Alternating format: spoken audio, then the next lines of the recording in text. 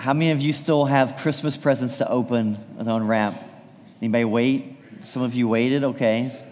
I'm guessing you'll be traveling, seeing family, maybe even extended family today for Christmas. It's always interesting leaving extended family, though, isn't it? Like you leave, you get in the car, and you just kind of, it's like a moment of silence, and you kind of debrief, and where you're just thinking, like, I don't know, there's always like some interesting conversations, like kids are asking, like, now, who was that person again? Are they always that crazy? You know, you all have that, like, that relative that you have to, like, prepare your kids to encounter on the holidays. And you leave sometimes and you think, like, how in the world are we related to them? And, you know, when they leave, they're thinking the same thing about all of y'all. Like, how in the world are we related to those guys? And this is one of the reasons I find great contentment in the Christmas story. One of the aspects of the Christmas story that gives me great comfort is that every family has some suspect individuals. If you were here last night for our Christmas Eve service, we looked at how the main structure of the entire Old Testament is really just built around this one verse from Genesis 3, which contains a promise. It says this, I will put enmity between you and the woman, between your offspring and her offspring. He shall bruise your head, and you shall bruise his heel. So if you look in the Old Testament, you really just see this is kind of the main idea, and then the rest of the Old Testament, I'm arguing, is that it's an outline of that, trying to find out who is this offspring that's going to come and crush the head of the serpent. In this verse, we see that God makes a promise that there was going to be a child who was coming from Adam and Eve who would crush the head and defeat the serpent. And so last night, we traced that family tree of Adam and Eve, looking for the promised child. In case you weren't here, good news, we found him. It took several thousand years for this child to be found, but the search is over. He was found in a manger 2,000 years ago. And so this morning, we're going to look at how Jesus had to be the son of David, son of Abraham. So we're going to take a look at a long list of individuals that tied Jesus back to King David and to Abraham. So if you brought a Bible this morning, let's turn to the book of Matthew. Matthew chapter 1. Matthew is the first of the four Gospels. It's the first book in the New Testament. Matthew and Luke's Gospels are the only two that contain the actual Christmas story. John's Gospel begins way before the Christmas story, and Mark's Gospel begins with Jesus being a grown man. So let's read Matthew's account on the Christmas story found in chapter 1. And as you just kind of look down, you'll see it just begins with just a list of names. So just pray for me as I have PTSD from the book of Nehemiah when we have all these names that none of us know how to pronounce. So let's journey through this together. Verse 1 says, the book of genealogy of Jesus Christ, the son of David, the son of Abraham. Abraham was the father of Isaac, and Isaac was the father of Jacob, and Jacob the father of Judah and his brothers. And Judah the father of Perez, and Zerah by Tamar, and Perez the father of Hezron, and Hezron the father of Ram, and Ram the father of Abinadab, Abinadab the father of Nahshon, Nahshon the father of Salmon, Salmon the father of Boaz by Rahab, and Boaz the father of Obed by Ruth, and Obed the father of Jesse, and Jesse the father of David the king. I need some water at this point. And David was the father of Solomon by the wife of Uriah, and Solomon the father of Rehoboam, Rehoboam the father of Abijah, and Abijah the father of Asaph, and Asaph the father of Jehoshaphat, and Jehoshaphat the father of Joram, and Joram the father of Uzziah, and Uzziah the father of Jotham, and Jotham the father of Ahaz, and Ahaz the father of Hezekiah, Hezekiah the father of Manasseh, Manasseh the father of Amos, Amos the father of Josiah, Josiah the father of Jeconiah and his brothers at the time of the deportation or exile to Babylon. Pause, take a breath. And after the deportation to Babylon, Jeconiah was the father of Shealtiel, and Shealtiel the father of Zerubbabel, Zerubbabel the father of Abiad, and Abiad the father of Eliakim, and Eliakim the father of Azar, and Azar the father of Zadok, and Zadok the father of Achim, and Achim the father of Eliad, and Eliad the father of Eleazar, and Eleazar the father of Mathan, and Mathan the father of Jacob, and Jacob the father of Joseph, the husband of Mary, of whom Jesus was born, who is called Christ. Amen. Amen. Hallelujah. Whew. So all the generations from Abraham to David were 14 generations, And from David to the deportation to Babylon, 14 generations. And from the deportation to Babylon to the Christ, 14 generations. Now, the birth of Jesus took place in this way. When his mother Mary had been betrothed to Joseph, before they came together, she was found to be with child from the Holy Spirit. And her husband Joseph, being a just man and unwilling to put her to shame, resolved to divorce her quietly.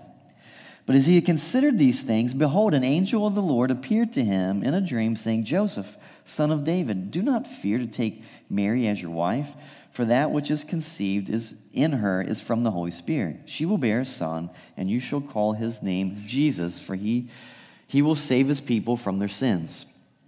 All this took place to fulfill what the Lord had spoken by the prophet. Behold, the virgin shall conceive and bear a son, and they shall call his name Emmanuel, which means God with us.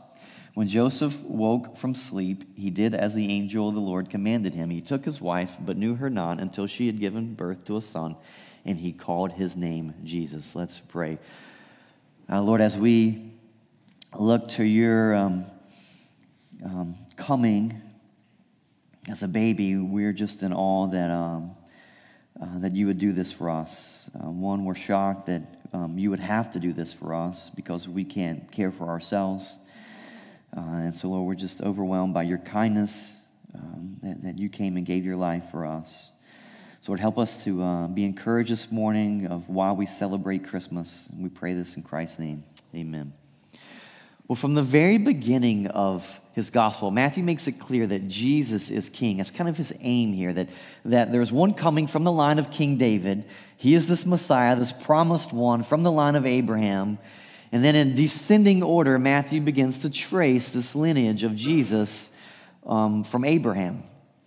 The genealogy in Matthew 1, it's a bit different. I don't know if you've ever noticed this, from Luke's genealogy in Luke chapter 3, which has led some people to argue that this is contradiction. Like there's these errors in the Bible. See, you can't trust the Bible. Matthew 1, Luke 3, even these guys mess this up.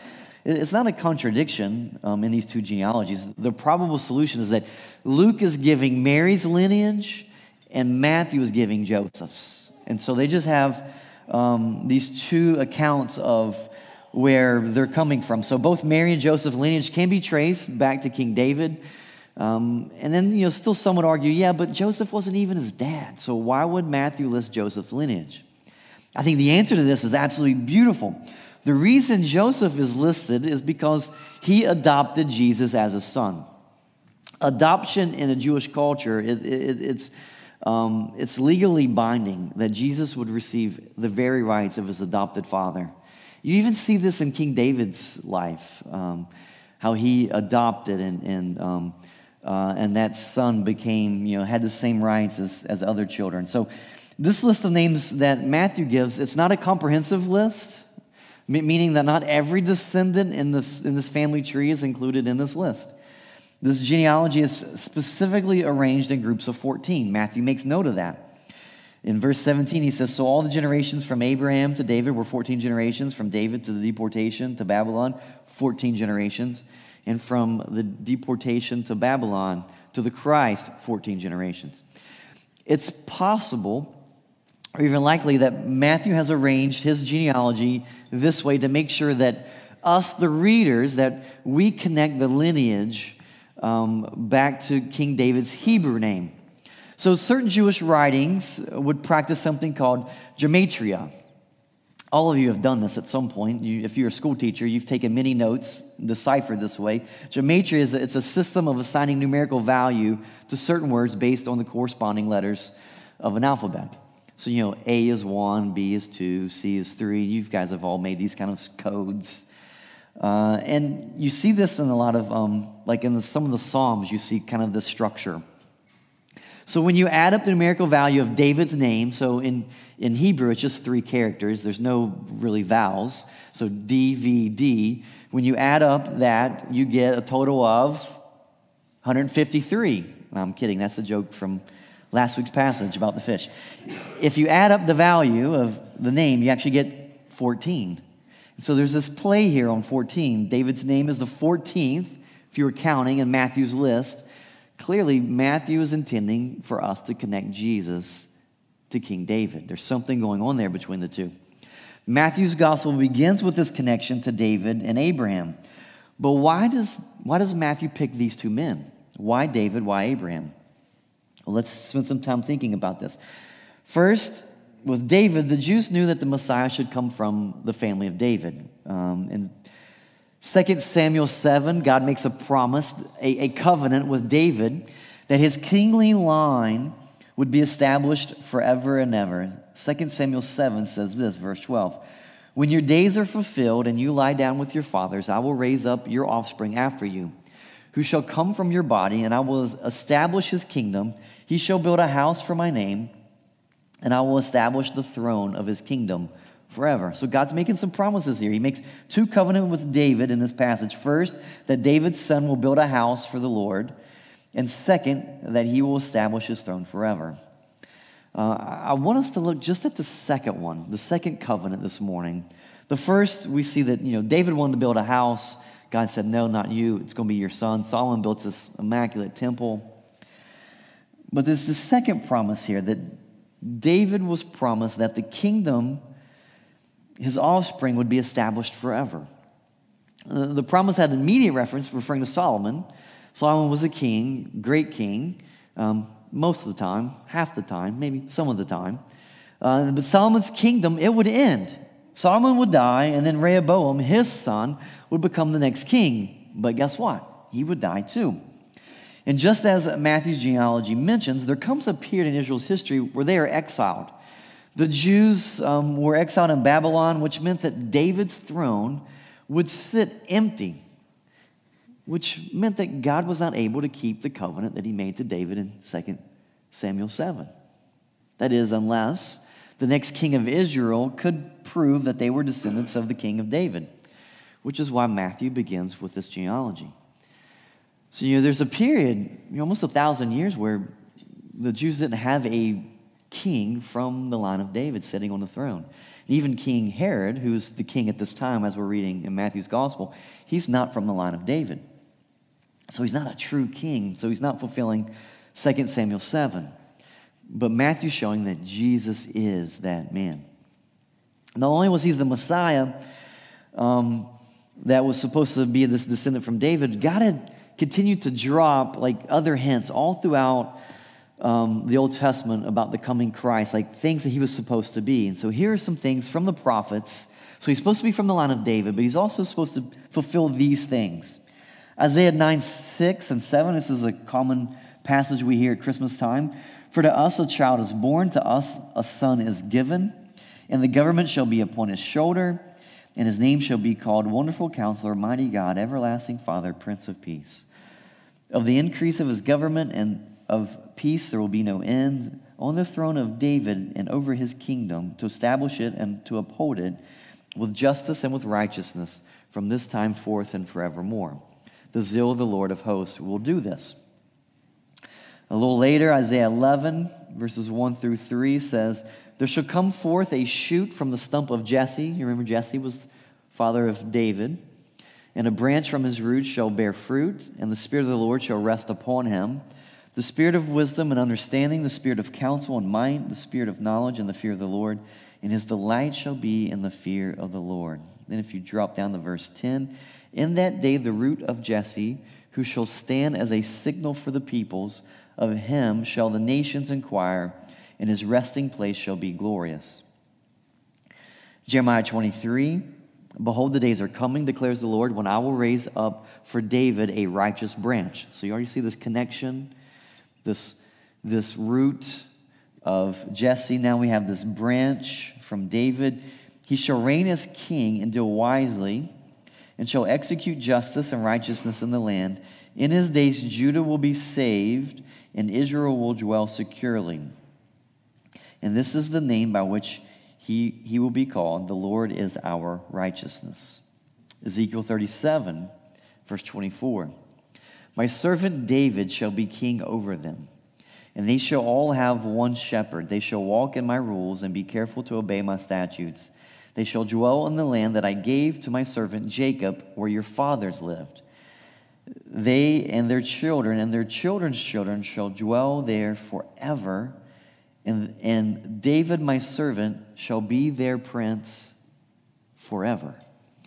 In every one of these passages, there's this assumption that God's promise, it's continuing. It's moving on from generation to generation. The amazing thing about this Ezekiel passage is when Ezekiel's writing all of this, God's people were in exile. They weren't even in the land that he's promising at that time that they would dwell in there forever.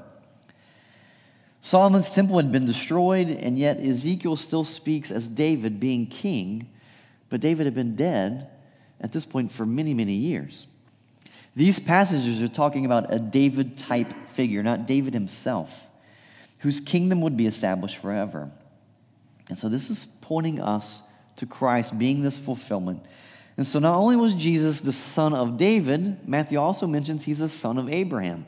So why Abraham? There's at least two reasons. First, Abraham was the one through whom God promised blessing that would come to all nations. God will form a covenant people. God would make Israel into a great nation. In Genesis 17, verse 6, God says, I will make you exceedingly fruitful, and I will make you into nations, and kings shall come from you. That's pretty cool to think that, if someone told me like, hey, one day your kids are going to, your child from your family line would become president of the United States. That's pretty cool. So kings are coming from Abraham. And I will establish my covenant between me and you and your offspring after you throughout their generations for an everlasting covenant to be God to you and to your offspring after you. So through Abraham's lineage, God says he's going to send a king. Then a little later in the same chapter, God says to Sarah, verse 16, I will bless her, and moreover, I will give you a son by her. I will bless her, and she shall become nations. Kings of peoples shall come from her. So this is a very important family that God is establishing here. The bloodline of Abraham would consist of kings of Israel who don't even currently exist. There are no kings right now in Abraham's time. So he may have even said, no, what's a king?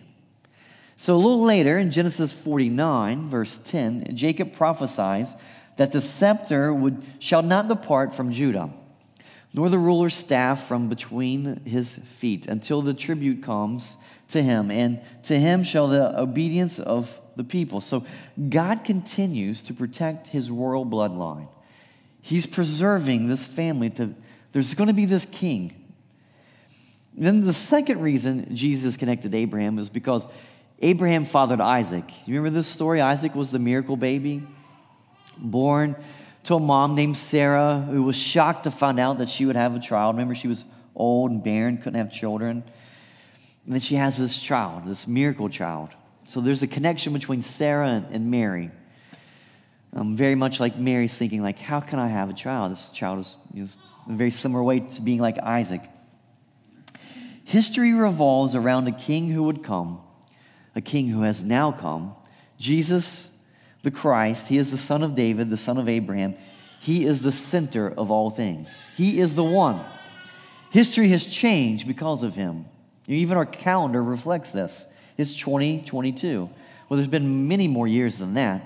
Why 2022? Because we keep track of time because of this important day for us, that Christ came, lived, died. So now we've established that first part of Matthew's gospel, that it's important that Jesus being from this bloodline of David and Abraham. I want us just to slow down and look for a moment I want us to think about the names in Jesus' family tree. I just want this to encourage you about your family. So if you look at this list, it's pretty cool. There's some ladies. Do you see this? There's some ladies mentioned, which is rare to see ladies mentioned in a genealogy. We talked about that last night. It's not that women aren't important. It's just that we're trying to find, there's a baby boy that we're all in search for. But here, our genealogy, it's unique. It has some ladies listed. So let's look at this. Tamar is the first woman mentioned in the list. According to Genesis 38, Tamar was Judah's daughter-in-law. And it was in sinful incest that led to the birth of the twins mentioned in verse 3, Perez and Zerah. The second woman mentioned is Rahab in verse 5. Rahab is a prostitute who was spared when the people of God came into the promised land.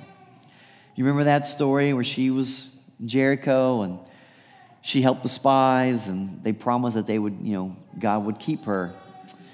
Ruth is the third woman mentioned. She was a Moabite, a Gentile. She's not even Jew. A people known for their sexual morality. And then in the second set of 14, we see the fourth woman mentioned. Not by name, but at least mentioned. She was the wife of Uriah. That's how she's listed here.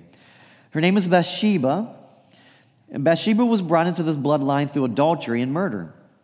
Then picking up with Solomon, Matthew's list, he lists these kings of Israel leading up to the time of exile. A few of these kings honored the Lord, but most of them, they were evil and wicked, did despicable things, who led the people of God into sin and idolatry. This is not the most upright list that you were going to pick from.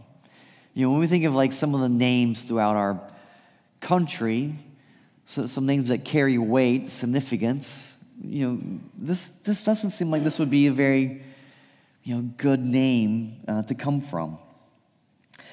You keep reading, this eventually led to the destruction of Jerusalem, to the exile of Babylon, and this ends the second set of 14 generations. Then you have the third set of 14 generations in verses 12 through 16.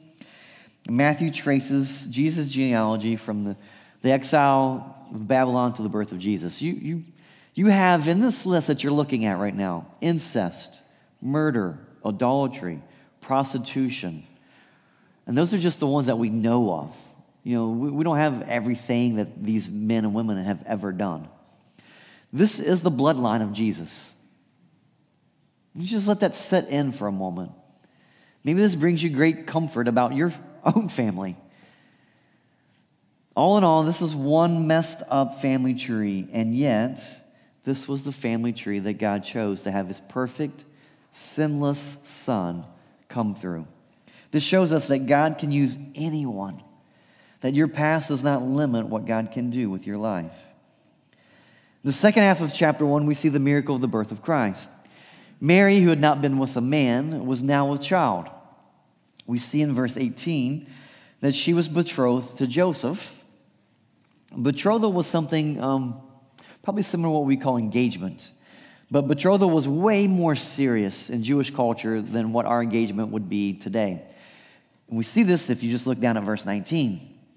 And her husband Joseph, being a just man and unwilling to put her to shame, resolved to divorce her quickly. Notice how they were betrothed in verse 18, but now in verse 19, Joseph is called her husband. And if he wants to get rid of her, he would have to divorce her. Now, some of you know people who maybe were engaged and the engagement was broken off. They didn't have to go through any kind of legal procedure. You can just end an engagement. But Joseph had every legal right to divorce Mary, but in verse 20, an angel appeared to him and said, Joseph, son of David, do not fear to take Mary as your wife, for that which is conceived in her is from the Holy Spirit. So this shows us Jesus is unique. He's fully God, conceived from the Holy Spirit, fully man, born of a woman. There's a uniqueness to him. He's similar to these other men like David and Abraham, but he's very, very, very different. He's unique. And then in verse 21, we see the purpose or reason why Jesus had to come. She will bear a son, and you shall call his name Jesus, for he will save his people from their sins. All this took place to fulfill what the Lord had spoken by the prophet. Behold, the virgin shall conceive and bear a son, and they shall call his name Emmanuel, which means God with us. When Joseph woke from sleep, he did as the angel of the Lord commanded him. He took his wife, but knew her not until she had given birth to a son, and he called his name Jesus. Jesus came to save his people from their sins. This is why he had to come. It wasn't so that we could, have another holiday to celebrate. It wasn't to help the marketing campaigns of all the businesses that start Christmas now and when in like August. It's insane. Jesus came to save his people from their sins. So what does this tell us about mankind? It tells us that we're all sinners. We're not morally neutral bent. We are sinners.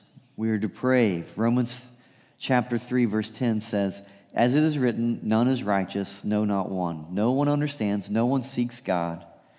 All have turned aside, together they have become worthless. No one does good, not even one. No one does good, not even one. This is, the whole Christmas, it can be confusing for kids because it's getting gifts, and, if you're naughty, you don't get any gifts. Well, if that's the case, it would be a very empty Christmas every year because none of us do good, not even one. This is universal. This is for all ethnic groups, which informs why we should do missions. This month we're praying for Tajikistan as our church. And so we're praying for them because even the people of Tajikistan, that they have turned away from God, that there is none good. This is for all socioeconomic groups. Sin does not care if you're rich or poor, black or white, male or female, young or old.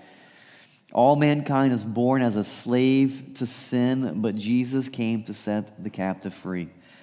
This is why he came. He came as a Savior to save his people from their sin. He is Emmanuel, God with us. Isn't it amazing that God dwells with mankind? I wish I woke up every day thinking about that truth. That, Lord, I'm getting up today and you're with me. He's Emmanuel. And now his Holy Spirit has given us a new birth so we can experience adoption as sons and daughters. So just as Joseph adopted Jesus in and passed on his rights, Galatians 4 says something about us. It says this, but when the fullness of time had come, God sent forth his Son, born of a woman under the law, to redeem those who were under the law so that we might receive adoption as sons. And because you are sons, God has sent the Spirit of his Son into our hearts, crying, Abba, Father. So you are no longer a slave, but a son. And if a son, then an heir through God. So we receive his righteousness. So live. Live as someone who is free, no longer captive to your sin. God has redeemed you. He's purchased you. He has set you free. He's given you a new life. This is the heart of the Christmas story. So as you're traveling with your family today, as you're opening up presents, remind others about the real gift this Christmas season, that Jesus would give his life so that we could be saved from our sins. Let's pray together. Lord, as we just looked at this passage, Lord, may we be overwhelmed of your faithfulness to your promise, that you've never broken one promise to us, that you are faithful. And so, Lord, as we continue to sing this morning, may the truths of these songs, may they just encourage our souls of what you've done, that you've come, lived a perfect life, died in our place because we were not good. That you required perfection, and that Jesus lived a perfect life, and his perfect life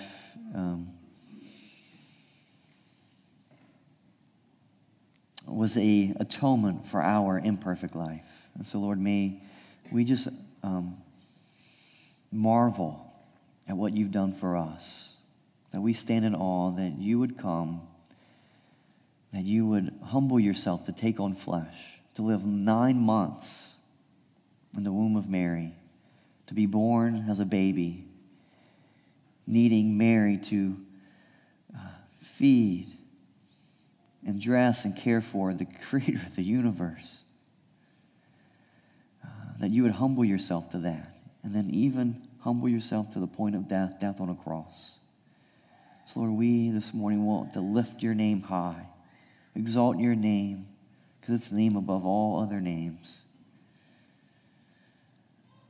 Lord, we thank you for coming, for dying for us, so that we may have life, we have peace with God. We pray all this in Jesus' name. Amen.